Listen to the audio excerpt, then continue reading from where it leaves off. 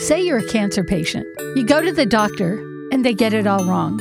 How many times has something happened that is so ridiculous that if you don't see the humor in it, you would end up just crying? Sandra has stories we can all relate to. So grab a cup of coffee, sit down, and see if this has ever happened to you.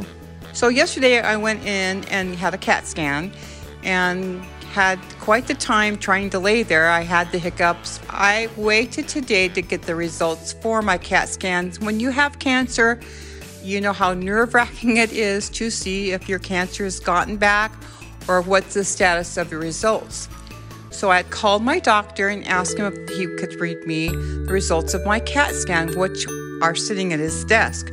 I was informed by the nurse that can't happen until I have to have a blood test to make it conclusive that he can read all of the blood work and my CAT scan together.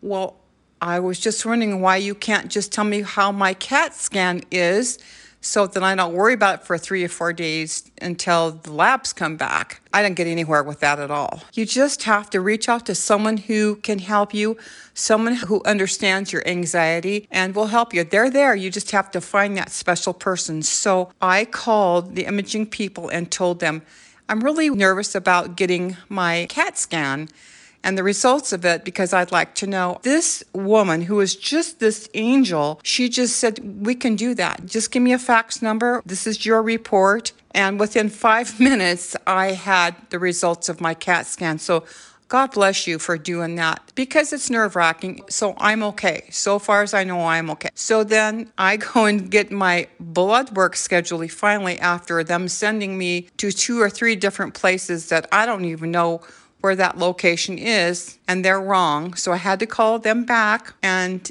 have that redone. In the meantime, I get sent to another office to get my blood work. The receptionist is very fabulous, nice. She asked me a bunch of questions because they put in the wrong day, wrong location. Here we go again, have to start all over.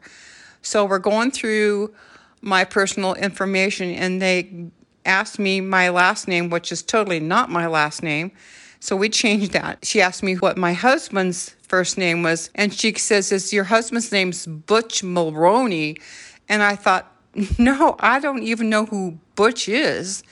So they had this phone number for this guy named Butch Mulroney that I don't even never heard of, and they had him as next of kin, my husband. They were going to call him in case of emergencies, and I thought, oh my God, that's not my husband. Good luck. I hope nothing happens to me because you and Butch are going to make yourself some pretty good friends because he won't know me. You have to look at the hilarity of it all, what happens, and you just have to kind of step up and ask them questions to make sure that your chart is right. My chart wasn't right today. There were many mistakes. You don't want this to happen in case you really need somebody. You just find that special person and stand for your rights. If you want to get the results of your scan, you call that imaging place or you get that because that is yours. Those are yours. Always ask questions. Always make sure the information that they have in you is right because I'm not going out with you, Butch. Don't know you. So we had a pretty good laugh.